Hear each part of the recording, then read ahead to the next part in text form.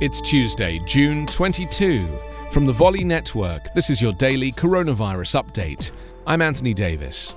President Joe Biden is expected to fall short of his commitment to shipping 80 million COVID vaccine doses abroad by the end of June because of regulatory and other hurdles, officials said, as they announced new plans on Monday for sharing the shots globally.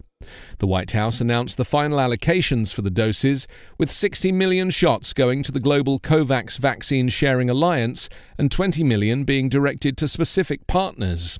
But fewer than 10 million doses have been shipped around the world, including 2.5 million doses delivered to Taiwan over the weekend, and about 1 million delivered to Mexico, Canada and South Korea earlier this month. Officials said that while US-produced doses are ready, deliveries have been delayed due to US and the recipient country's legal, logistical and regulatory requirements. White House Press Secretary Jen Psaki said shipments will go out as soon as countries are ready to receive the doses and the administration sorts out logistical complexities, including vaccination supplies like syringes and alcohol prep pads, cold storage for the doses, customs procedures and even language barriers.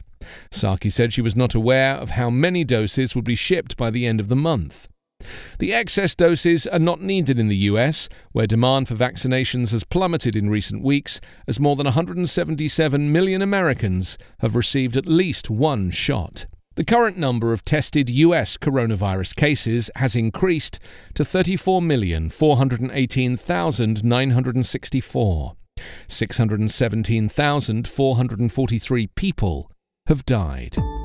Coronavirus Update is part of the Volley Network. Find us online at coronapodcast.org.